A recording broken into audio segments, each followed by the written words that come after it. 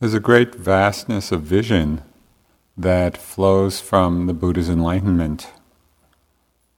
He spoke of beings wandering over countless lifetimes through many planes of existence. He spoke of innumerable world systems, and really unimaginable immensities of time. And at the heart of this huge vision of samsara, the cycle of life and death and rebirth, at the heart of it all lies the possibility of awakening. Probably not many of us have space traveled through these other realms. But there's another way of understanding the vastness of this Dharma journey that doesn't have to do with this cosmic travel. And that is the investigation or the deepening understanding of the nature of consciousness itself, of opening to the mystery of awareness. What is this mind? How suffering is created. This we can see for ourselves, and the possibility of freedom. And the investigation is not a theoretical one. It's not, a study of Buddhist philosophy. We want to investigate these questions in the reality of our moment-to-moment experience. All of the different Buddhist traditions, whether it's in the Theravada schools, the Mahayana or the Vajrayana, there are many different Buddhist traditions and schools with some different metaphysics and a lot of different views about things. But all of the schools converge in one understanding of what liberates the mind, what liberates the heart. And the Buddha expressed it very succinctly. We find it often in the Pali Canon, where he said, the supreme state of sublime peace has been discovered by the Tathagata, which is how he referred to himself, namely liberation through non-clinging. Liberation through non-clinging. In another place he said, this is the deathless, namely liberation through non-clinging. Centuries later, one of the great Indian adepts, Talopa, who was the teacher of Naropa, who was the teacher of Marpa, who was the teacher of Milarepa, and so the whole Tibetan lineage, he expressed this same teaching in other words. So Talopa said to Naropa, you are not fettered by appearances. That is, you are not fettered by the experience. You are fettered by attachments. So cut your attachments. It's the same teaching, liberation through non-clinging. And more recently, a yogi, in these times, in an interview, expressed it with a wonderful image. This yogi came in an interview and said, his wonderful insight, that suffering is rope burn. You know what rope burn is? If a rope is being pulled through your hand, and if we're holding on to the rope tightly, but it's being pulled inexorably, what's going to happen? There's going to be rope burn. Suffering is rope burn, liberation through non-clinging. Now I think for all of us it's important to realize that non-clinging is not some state to imagine in the far-off future. So it's not that, maybe we'll practice for 20 years and then we won't cling. It's really to realize that non-clinging is our practice now. It's our practice in each moment. And all of the techniques, all of the methods, all of the teachings are in the service of not clinging.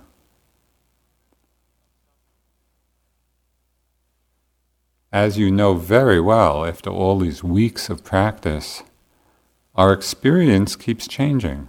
Sometimes it's pleasant, sometimes it's unpleasant. But the practice of liberation is always the same.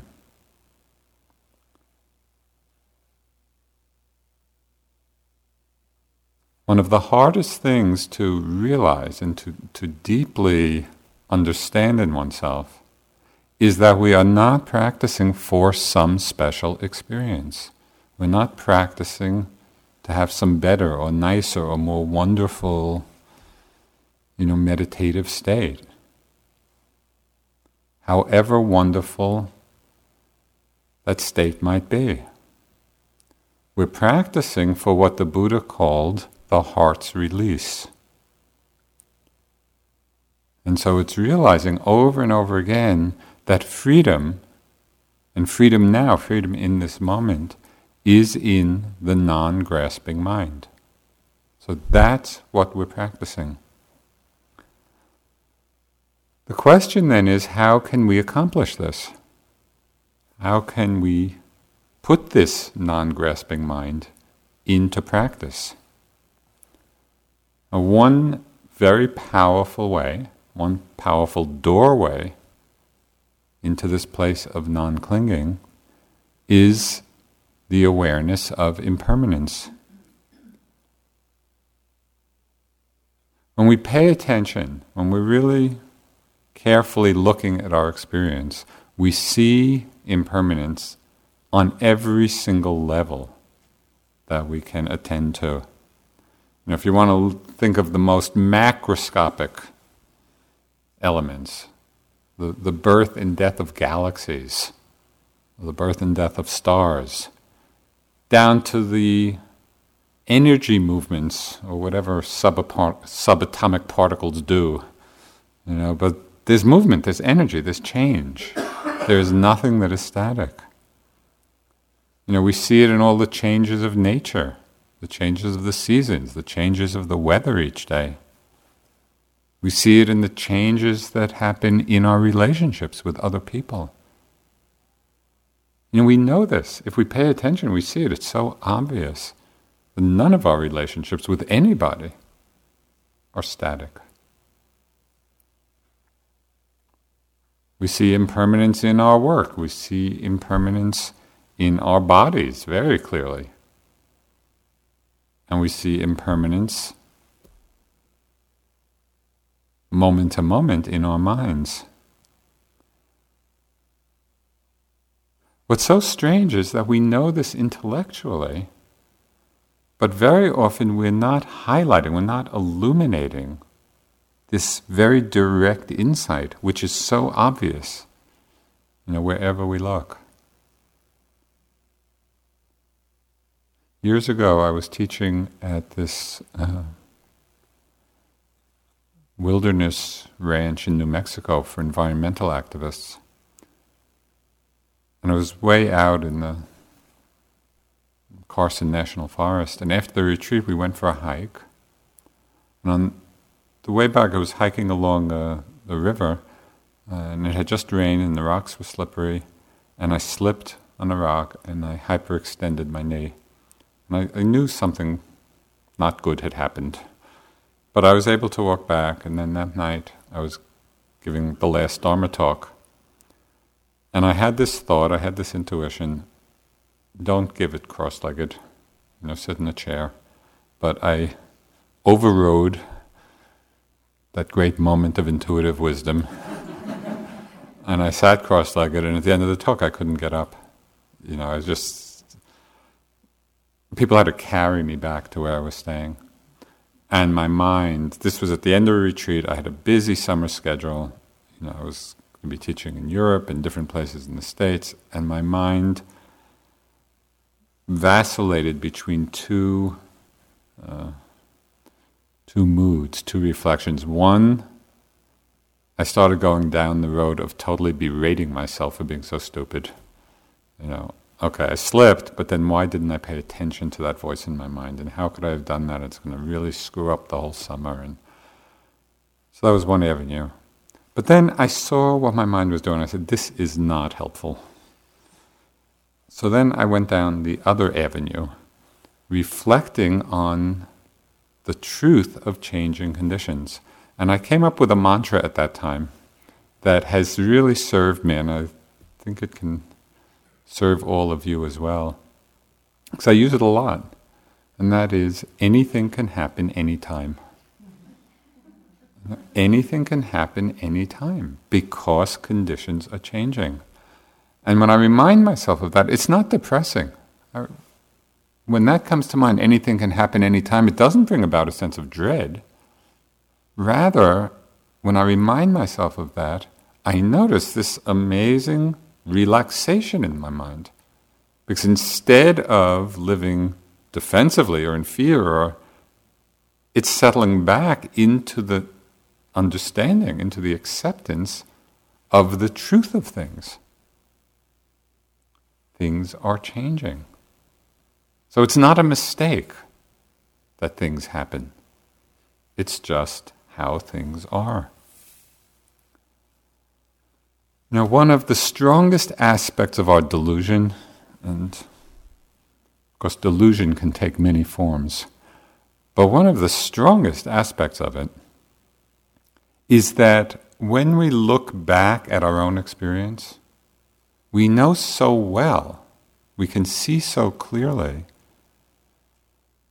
that it's all like a dream from the past moment, something that happened a moment ago, or 5 minutes ago, or a year ago, or 10 years ago. Where is it now?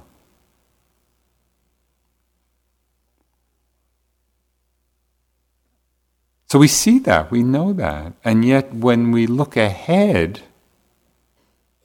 to what may be arising, we get enthralled by all the possibilities that await us. As if some new experience is magically going to be fulfilling, will fulfill all our longings. Just the next thing will finally make us happy. Why we think that,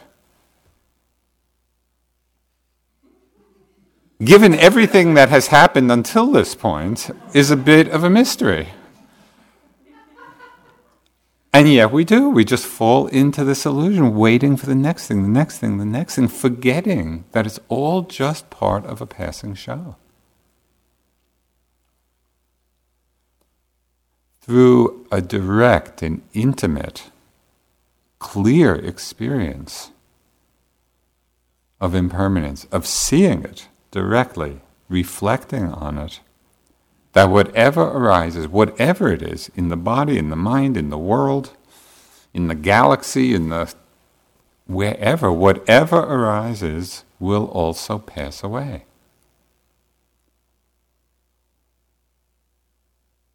It's like the current of a river or water over a waterfall. That's how fast experience is changing. When we really see it, in the moment, and reflect on it and acknowledge it and illuminate this truth of impermanence, slowly we loosen the grip of attachment and clinging. So it's a very powerful insight. It really transforms the way we are relating to our lives.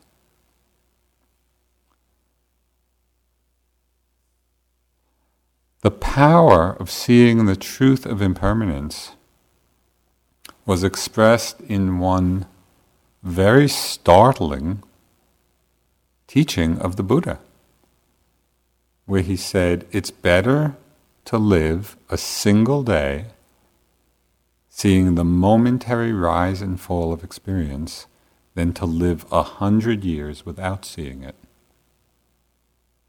And just think what that means. Here's the Buddha, he's making a comment then about everything we value in our lives, about the choices we make, about what we think is important.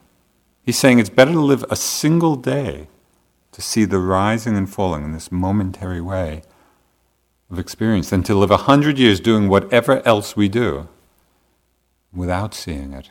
That's how important it is. Because it's through the seeing of that that we actually begin to decondition the grasping mind, the clinging mind. So we need to see and reflect, what does this say about what we value, and what we work for in our lives?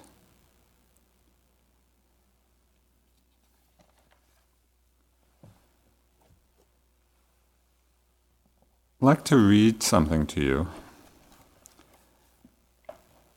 It's a dialogue that the great Tibetan yogi Shabkar had with a flower. And this is a very wise flower.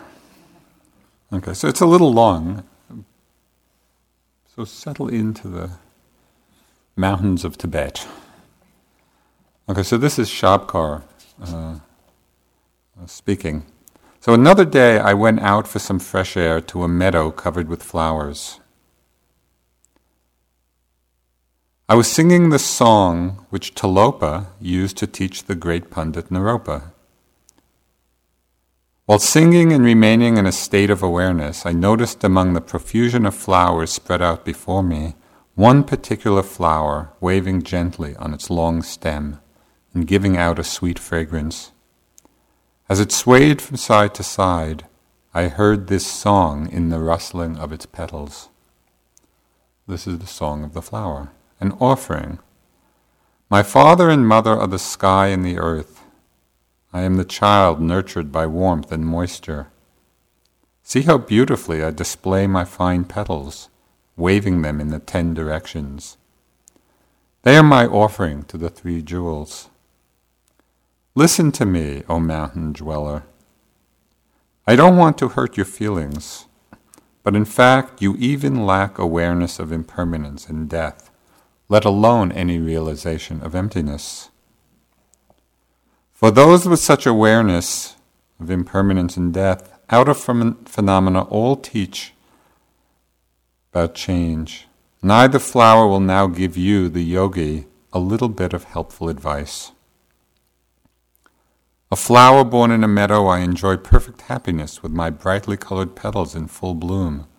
Surrounded by an eager cloud of bees, I dance gaily, swaying gently with the wind. When a fine rain falls, my petals wrap around me.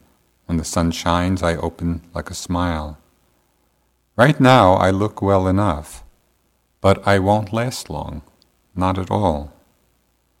Unwelcome frost will dull these vivid colors till turning brown I wither. Thinking of this, I am disturbed. Later still, winds, violent, merciless, will tear me apart until I turn to dust. You, hermit, are of the same nature. Surrounded by a host of disciples, you enjoy a fine complexion, your body of flesh and blood is full of life, and when others praise you, you dance with joy. When faithful patrons turn up, you sit in a dignified manner. When they shower you with lavish food, you smile with satisfaction. Right now you look well enough, but you won't last long, not at all. Unwelcome aging will steal away your healthy vigor, and your hair will whiten, and your back will grow bent. When touched by the merciless hands of illness and death, you will leave this world for the next life.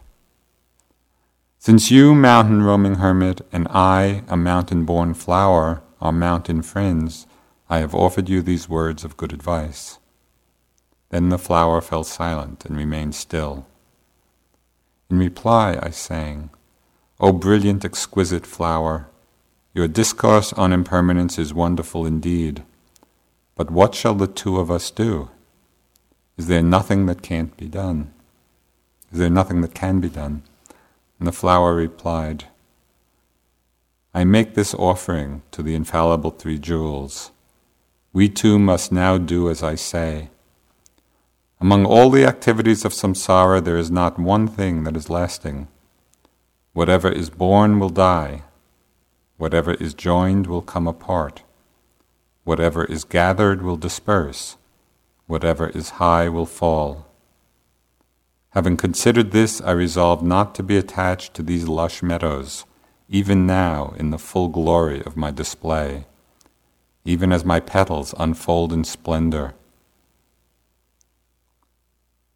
You too, while strong and fit, should abandon your clinging, meditate in solitude, seek the pure field of freedom, the great serenity. I pray that you may swiftly encounter the pure realms.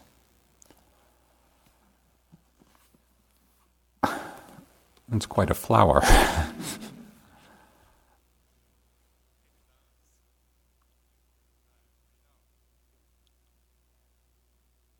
When we open our eyes,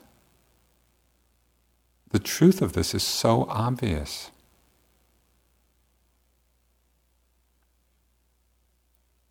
So we need to really practice seeing it. So it's not just conceptual. It's not that we just, nod in agreement, yeah, that sounds right. But we're really seeing it in the moment. As you practice, in addition to being aware of what's arising in the moment, whether it's a breath or a sound or a sensation, whatever it may be, a thought, also pay attention to what happens to that arising experience. Really highlight the awareness of its changing nature.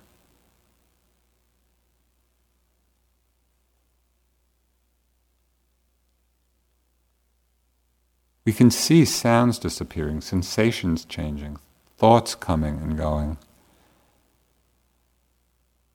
And then notice the quality of your mind in the moment of seeing the change. Because I think you will recognize and appreciate in that moment of illuminating the fleeting, changing, impermanent nature of whatever is arising. If you notice the quality of your mind in the seeing of impermanence, I think you will recognize the mind of no clinging. And so we get familiar with it, we get comfortable with it, we come to trust it.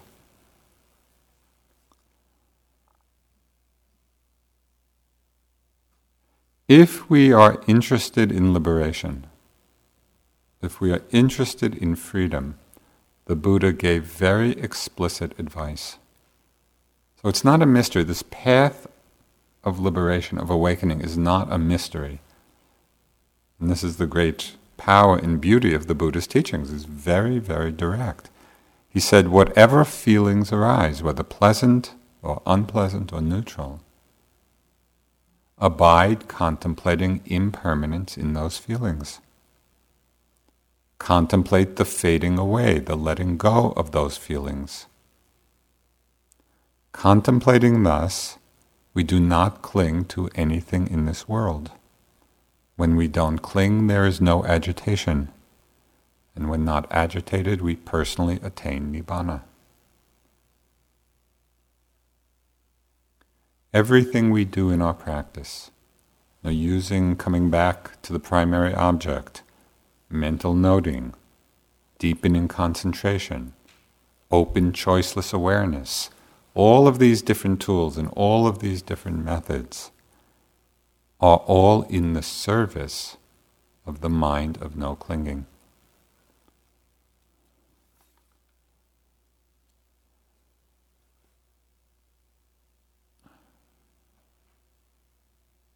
The Buddha is known as the Great Compassionate One.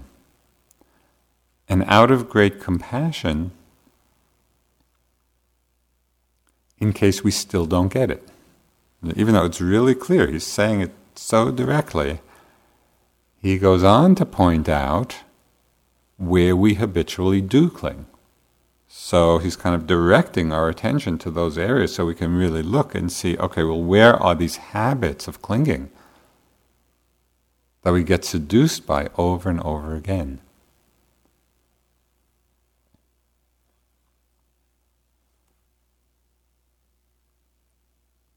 We cling, the first area, the first arena, which is very obvious, we cling to the pleasures of the senses. We enjoy sense pleasures of sights and sounds and smells and tastes and pleasant sensations in the body and pleasant mind states. And so we get caught by the wanting mind, the mind wanting these pleasant feelings. Instead of contemplating the impermanence of the feelings, the relinquishing, the letting go, we go after the pleasant feeling, forgetting that they're just part of the passing show.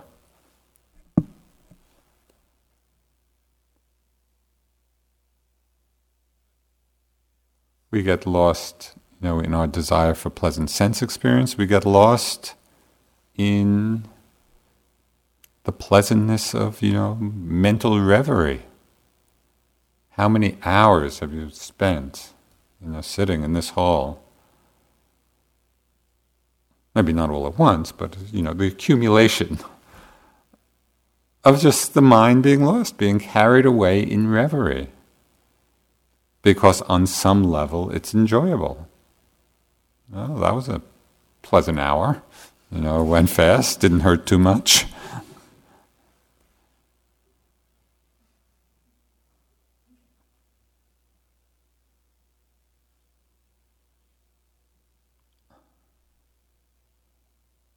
And even when our thoughts or images or these reveries, even when they're not pleasant, we seem to enjoy the dubious pleasure of simply being lost. And so we just in some way are attached to that. When we investigate our attachment to pleasant sense experience in meditation, it reveals so much about the power of fascination, the power of addiction, which plays itself out so often in our lives. Now this is powerful force. And we can begin to see, we do see, in our meditation practice how it plays out. Now sometimes I imagine my meditation, it's as if I'm going down, just rolling along a highway, and everything's going smoothly, and I'm just, with the breath and with sensations. And then there's like a big billboard advertising an amusement park down the next exit. And we all have our own amusement parks, of what particularly interests us. So this big kind of billboard comes up, mind goes down that exit. We spend however long we do on the roller coaster, and then come back down the highway again. As the mindfulness gets stronger, we get a little quicker. So maybe we don't spend quite as long in our distraction. And maybe with increased awareness, we become aware. We take the exit, we go down a little bit, but we hardly spend any time at all before we get back on the highway. When the mind is really quick, maybe we don't even get off the exit. We see the image, we see the thought arising in the mind, but we're really there for it, and we're not seduced.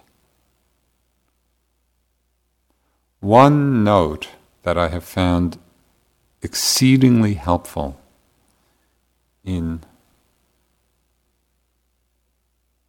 reminding the mind to just stay on the highway is right at the beginning of the exit ramp.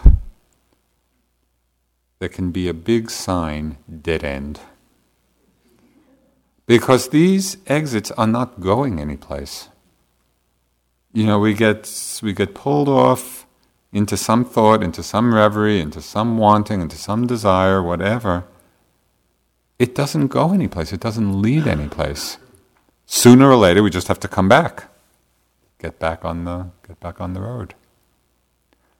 When I can see the dead end sign, then I'm reminded I don't have to do this.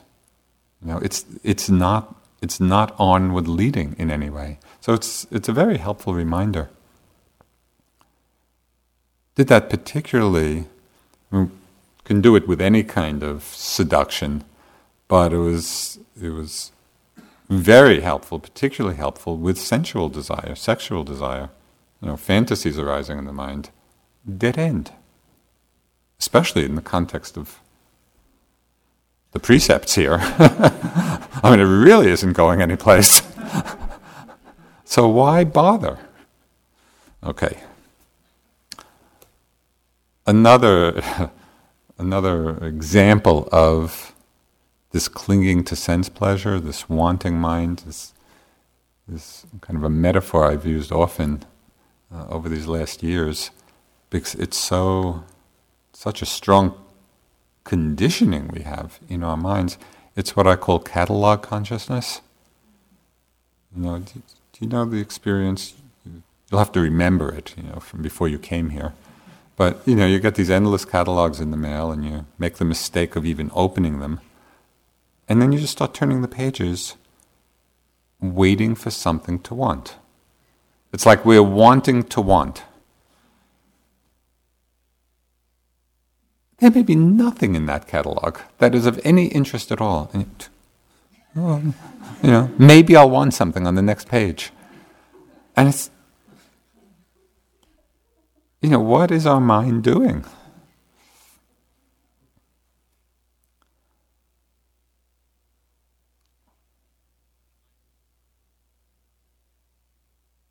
Often we become so focused on the object of our desire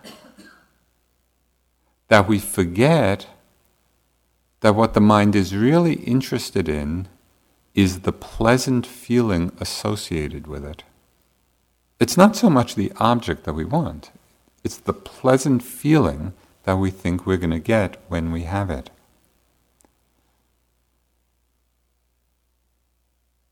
It's very helpful to make that distinction because the object often feels so solid, and fulfilling.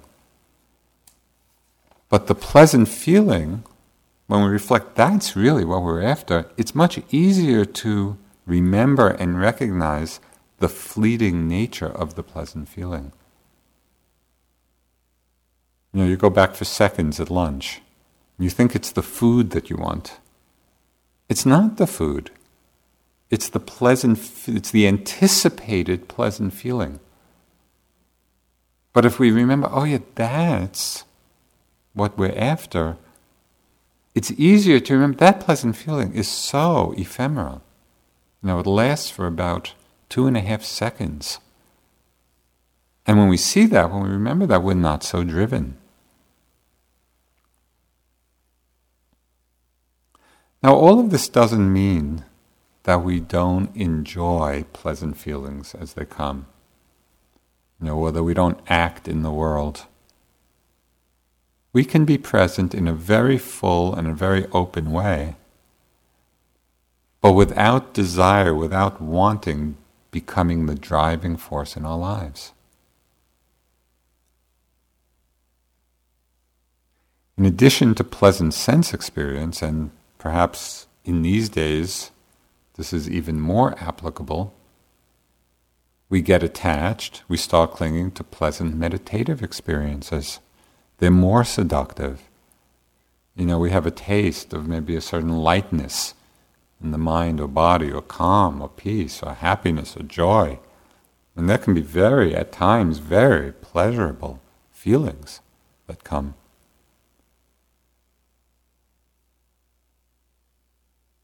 But all of these at a certain point, even the factors of enlightenment, the very states we're cultivating, at a certain point in practice are actually called corruptions of insight. Why? Because we get attached to them. We forget what is the path and what is not the path, and then we're just going for these states. At one point in my practice in Burma, I'd been there for a couple of months. I had spent weeks in some pretty hard times, just kind of struggling, a lot of unpleasantness in the body. It's like it just felt like work. It was really working. Not an easy time. And finally, after weeks and weeks, of this kind of effortful practice, finally my mind just kind of dropped into this, ease and rhythm, and it was effortless, and the whole body and mind felt great. I went and reported this to U Pandita, and he just listened. And then I went back the second day, and I reported it. I reported it the third day, and he said, "Haven't you enjoyed this long enough?" And I thought, 3 days? I spend weeks, struggling. But it was very helpful because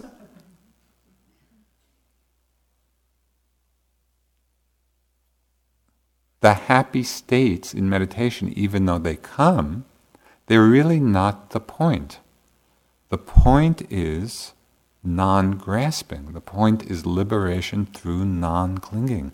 We need to hear that again and again and again because these states are so seductive.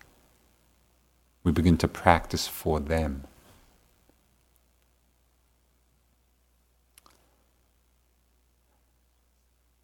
Sometimes we can have a very compelling fascination, not just with pleasant meditative states, but with the unfolding process itself. We get pulled into the fascination and interest into how it's all unfolding. And this can happen on a psychological and emotional level, and as we're kind of unwinding all of that, and we just get pulled into the story of that and fascinated with how it's going to unfold. Or the same thing can happen just on a very momentary level. We're practicing what I call in order to.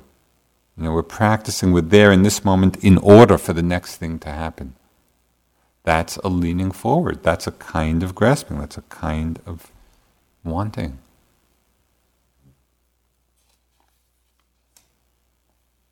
At one point when I was very much doing that, where my mind was just getting so interested in the minutest details of how this whole mind-body process was unfolding, U Pandita in an interview said, "Joseph, you're too attached to subtlety." And it was a great interview because I hadn't even realized that my mind was, okay, what more can I see? What more? Instead of being there in a full way, remembering that the practice is about non-grasping, non-clinging, letting go.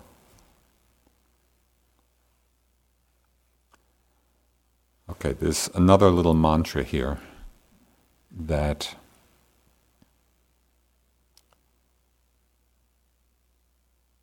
I'd like you to repeat 100,000 times. It doesn't matter to what we don't cling.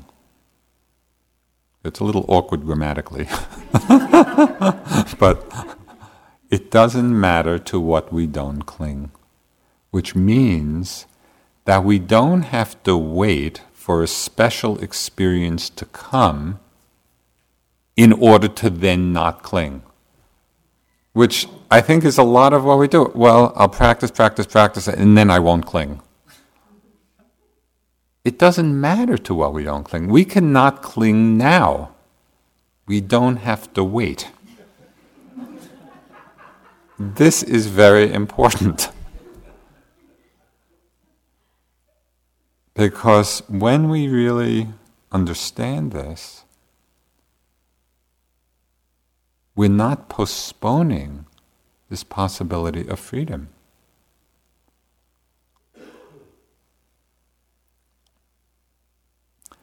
Okay, so we can get attached, we can cling to sense pleasures, to meditative experiences, to the process itself, to the unfolding process.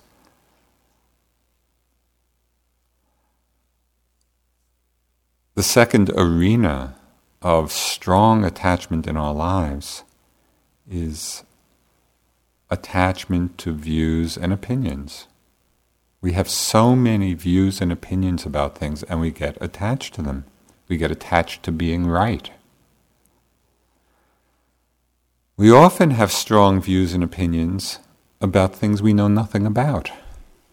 But it does not stop us from having them and holding them very dearly and tightly.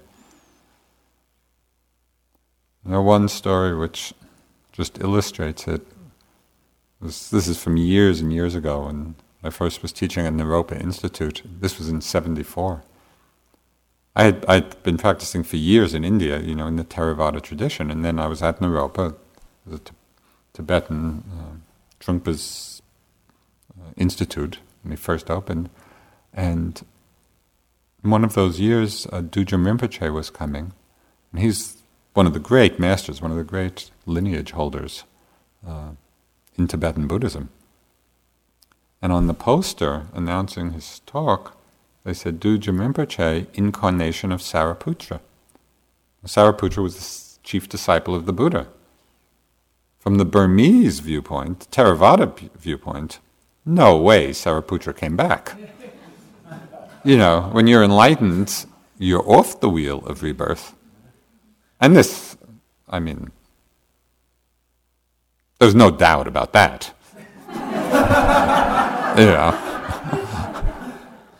On the one hand.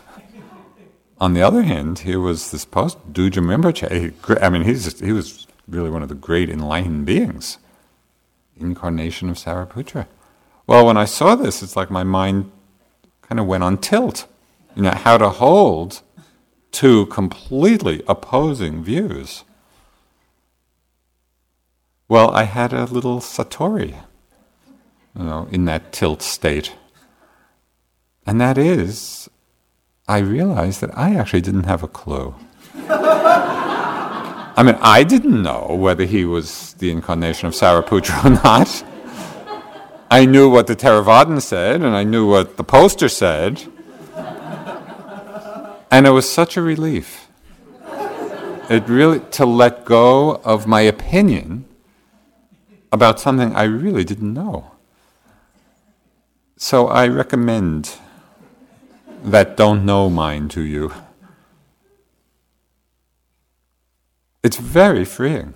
Then we're just open to possibilities. Well, maybe it's this, maybe it's that. We don't know.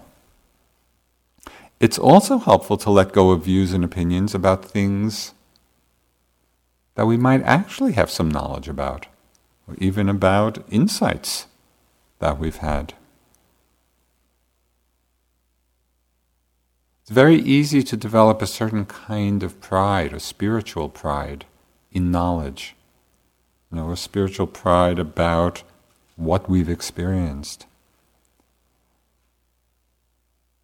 And this attachment can close us off to other points of view. Then we just start living in this very enclosed little belief system. And we see the tremendous danger of this in the world today. In the kind of strong sectarian beliefs.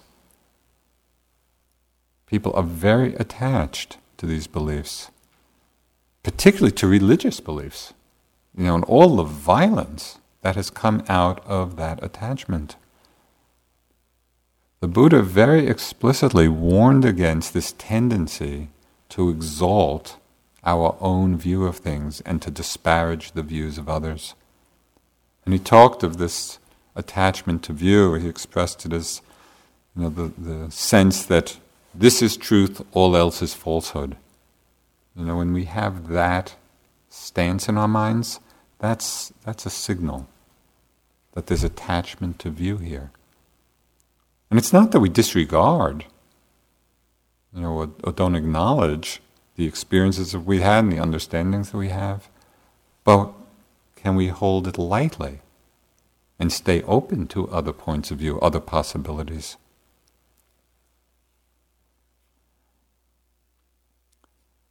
There's attachment to sense pleasures, there's clinging to sense pleasures, the wanting mind, there's clinging to meditative experience, there's clinging to the unfolding process, clinging to subtlety, clinging to views, clinging to opinions about things we know, things we don't know.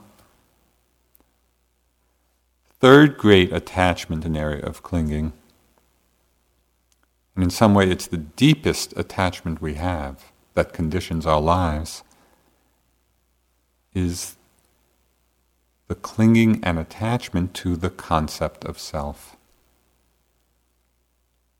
We've created this idea, this concept, we've created a reference point of being to whom or to which all experience refers. And so every experience we have always refers back to this notion of self, to this notion of I. And of course the great liberating jewel of the Buddhist teachings is a deepening understanding of the selfless nature of this mind-body process. There'll be more talks about this great teaching of anatta, but tonight I just want to briefly touch on some of the ways that we create this felt sense of I. How does it come about? If the self is a concept, is a fabrication, why do we feel so strongly as if there is an I, there is a self?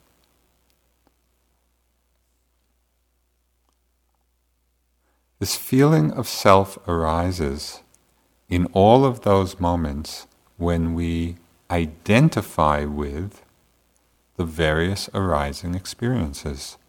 So, for example, we identify strongly with the body. And we take this body to be self. When we look at the body, it just changes from baby, infant, and a baby, and a young person, and a teenager, and young adult, and middle age, and old person, and corpse. Which one is the self? Now, which can we say, oh yeah, this is I, this is me? It's constantly changing. I had a friend who had laparoscopic surgery for a fibroid tumor. And they go in this very small incision with a laser and a miniaturized video camera. And so that's the surgeon is actually watching the video screen, as the laser is cutting away the tumor. Well, she had the surgery, and then as a reward, she got the video. She had no interest in watching it, but I did. So I slip it into the VCR, and it's amazing because it's really a journey inside of the body. You're inside of it. And you see all the organs and the blood and the tissue and just everything. And it's such an eye-opener. When we see the body from that perspective, we're not so likely to think of the gallbladder as being self, or the liver, this, oh yeah, that's me, that's who I am, or the intestines, but it's so remarkable, we just wrap it all up nicely in skin, yes, that's me. It's just packaged.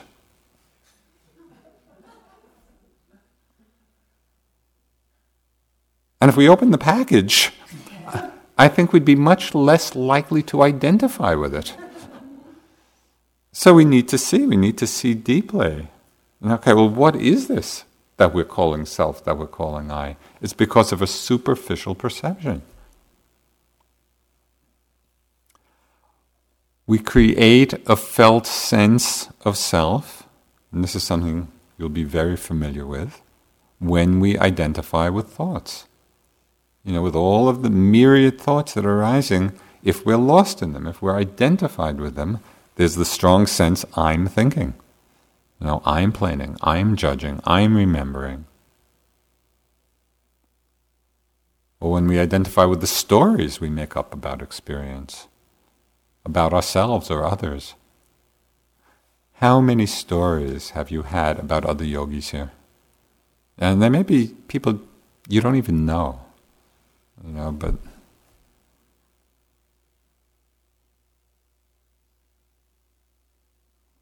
all kinds of stories. Mostly we are living in the world of our mental projections. We see that in all the many thoughts we have about ourselves, about other people, about the world. We're just creating these stories, getting lost in them, not seeing that they are just thoughts. It's very helpful to look directly at the nature of thought. Because when they're unnoticed, when we're unaware, when we're lost in them, they have tremendous power. They are compelling, they are coercive.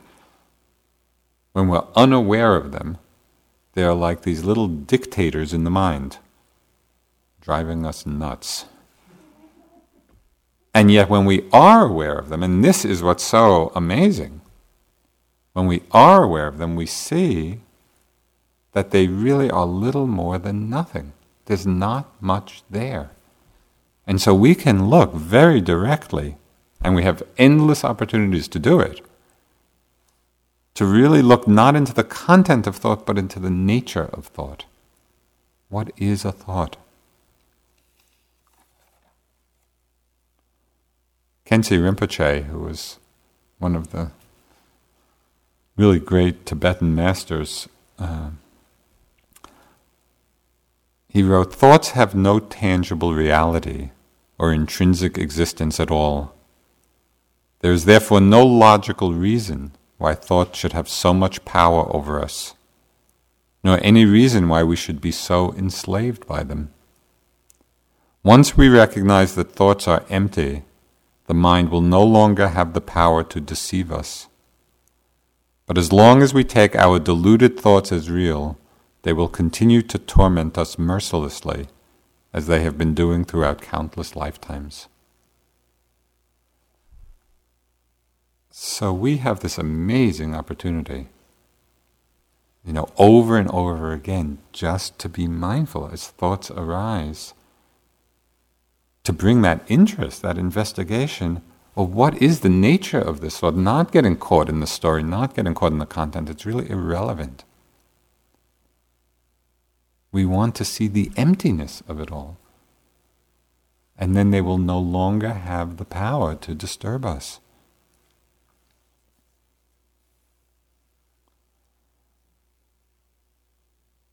So there's a felt sense of self when we're identified with the body, when we're identified with the thoughts. Strong felt sense of I when we're identified with emotions. I'm happy, I'm sad, I'm angry, I'm depressed, I'm bored. We just add the I to it instead of seeing the emotion as a state of mind arising out of changing conditions. Instead of seeing the momentariness of the emotions, we build this whole superstructure of self on top of them. And then we get lost, and then we get conditioned by these emotions.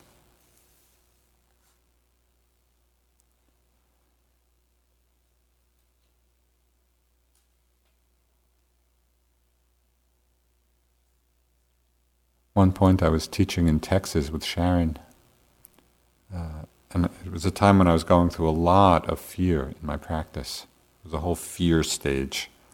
And I was building this whole story about myself, of just what a fearful person I was and how conditioned it was and how I was going to need 30 years of therapy to unwind it. And I was just going on and on and on.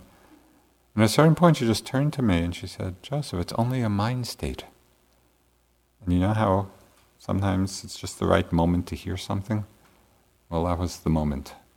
It's just a mind state. It's just arising out of conditions, passing away when the conditions change. May come again. That's fine. If we can see it for what it is, if we can see this certain transparency, the emptiness of self, of the emotions. But it's difficult because emotions are what we often most personalize. Our practice is to see, to pay attention.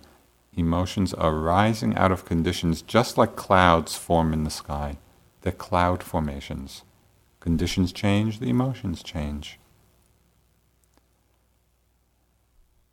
The most subtle form of identification, kind of the core of selfhood, comes about through our identification with awareness itself, with consciousness. Even as we know that the body changes and sensations and thoughts and even emotions are coming and going and changing phenomena, still we so often get caught in the sense, well, I'm the one knowing it all. And so we create this sense of the witness or the observer, separate from experience.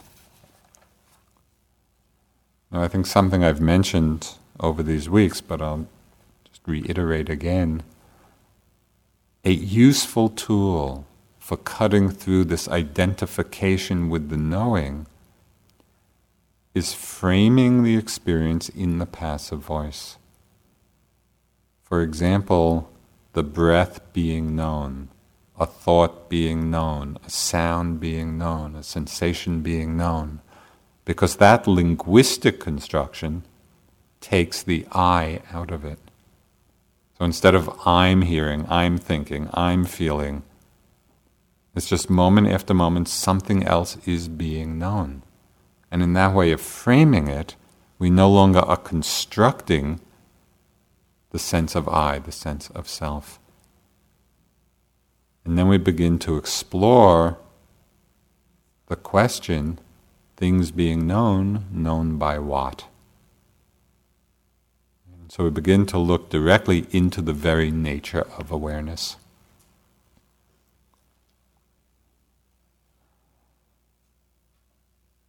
Liberation through non-clinging.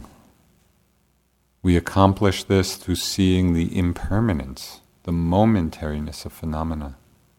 In the moment of seeing impermanence, the mind is not grasping. Liberation through non-clinging, we experience it through a deepening understanding of selflessness, that all experience is just this flow of empty phenomena. As Munindraji used to say, empty phenomena rolling on. That's what this mind-body process is. There's no one behind it to whom it's happening.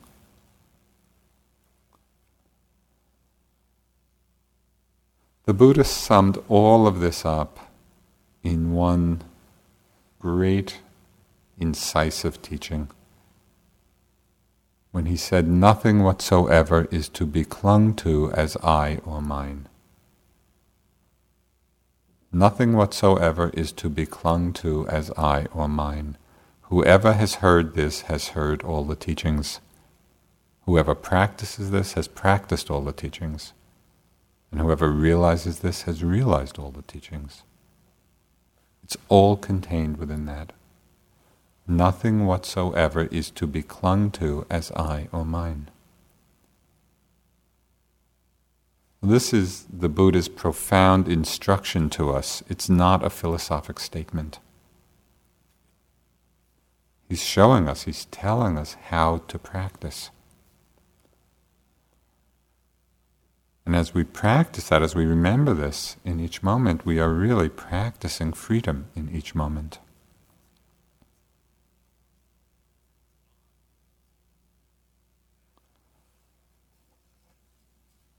I'd just like to close with a few lines from T.S. Eliot's Four Quartets, which just is a wonderful expression of all this. And he wrote, "A condition of complete simplicity, costing not less than everything, and all shall be well, all manner of things shall be well." A condition of complete simplicity, costing not less than everything. Liberation through non-clinging. And all shall be well, all manner of things shall be well. Sit for a couple of minutes.